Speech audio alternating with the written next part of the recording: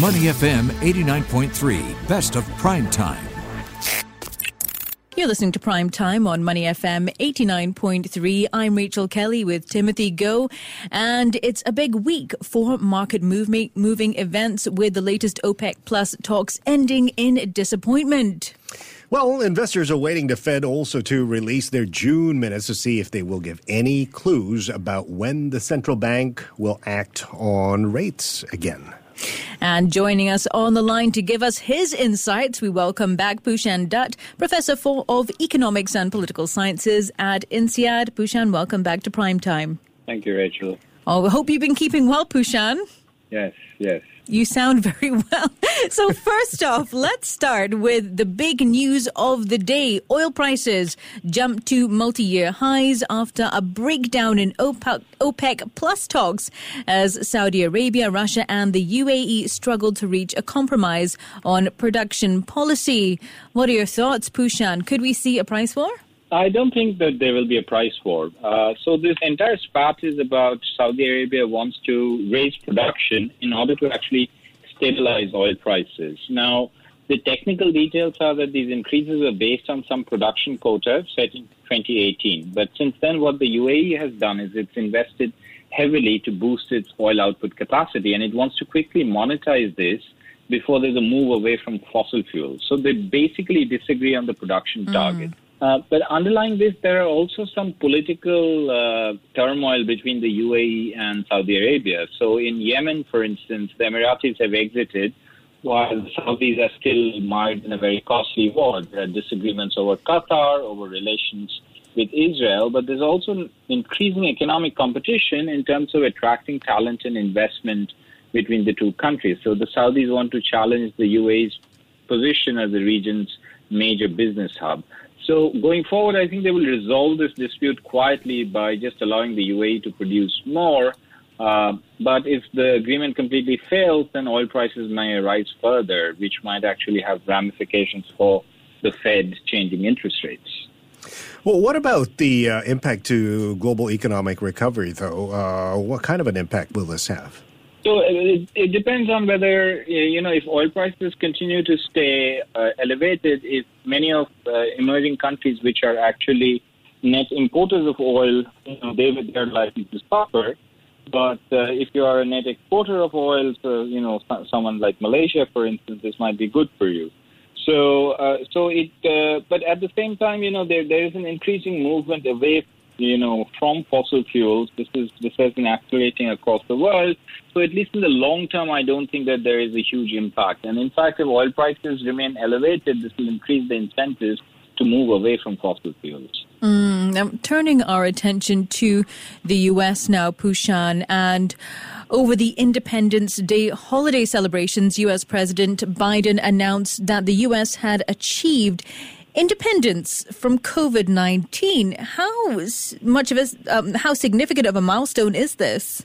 So I'm double-minded about this. So, we have to give President Biden a lot of credit because when he comes into office, he said that the coronavirus was the number one priority, and he and his team have delivered. So they rolled out infrastructure for distribution. They used the Defense Production Act. But most importantly, they depoliticized the issue, working with governors who, regardless of whether they were Democrats or Republicans. Now, they narrowly missed the 70% target of vaccinating the population, but I would say 67% is close enough to 70%. Now, what are the concerns? The concerns are that vaccination rates are low in certain regions among some ethnic groups, and especially among Republican voters. And a recent poll says that 20% of the U.S. population is actually sure that they will not get vaccinated.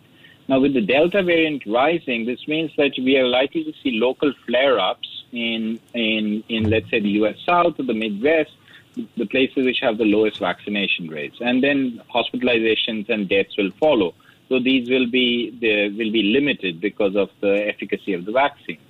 Now, but I think the greatest risk is that the rich countries have hoarded all the vaccines, and many developing countries simply have not had access to this. And on this, the U.S. administration has actually not moved very fast. So we are seeing a surge in Indonesia and Thailand just in these regions.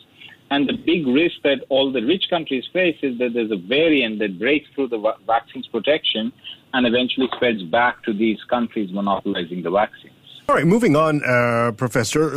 The Feds will be releasing their June minutes this coming Thursday, where they signaled interest rate increases were closer on the horizon than previously thought. So what might investors, you think, learn from the minutes, and what are the expectations?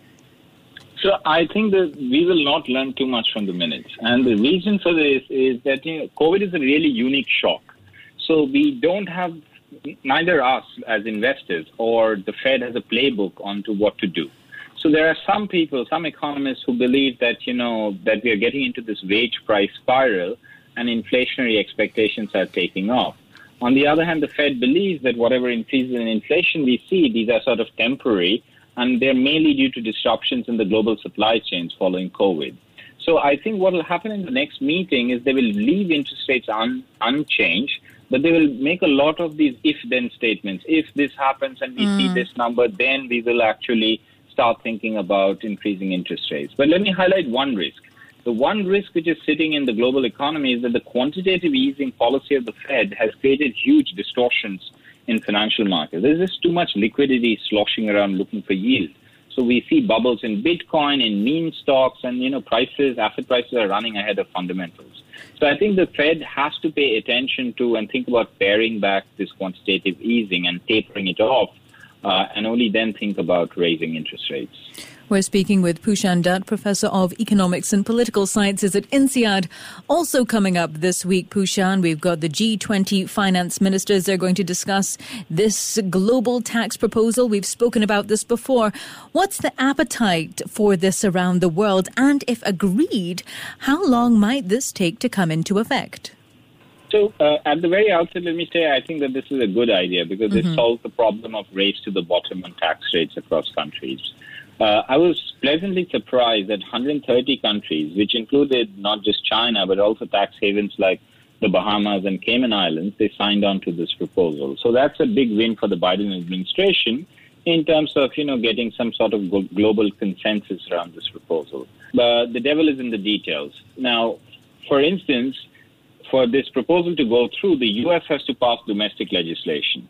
Now, in the U.S. Senate, the Democrats will support it, the Republicans will oppose it, and because there's a 60-vote threshold in the Senate, it will be very difficult to pass legislation, putting this into place. Republicans have already said in the U.S. that they're going to oppose this global minimum tax tooth and nail. Now, multiply this problem by 130, because you've got 130 countries. Each of them have to pass domestic legislation. So I think what we should think about this is that this is a marathon, and this is not like a sprint where victory is very close and we'll get a global minimum corporate tax sometime very soon. Well, Pushan, thank you so much for joining us this evening and sharing all of those insights with us today. We've been speaking with Pushan Dutt, Professor of Economics and Political Sciences at INSEAD. You're listening to Money FM 89.3. To listen to more great interviews, download our podcasts at moneyfm893.sg or download our audio app. That's AWEDIO. Available on Google Play or the App Store.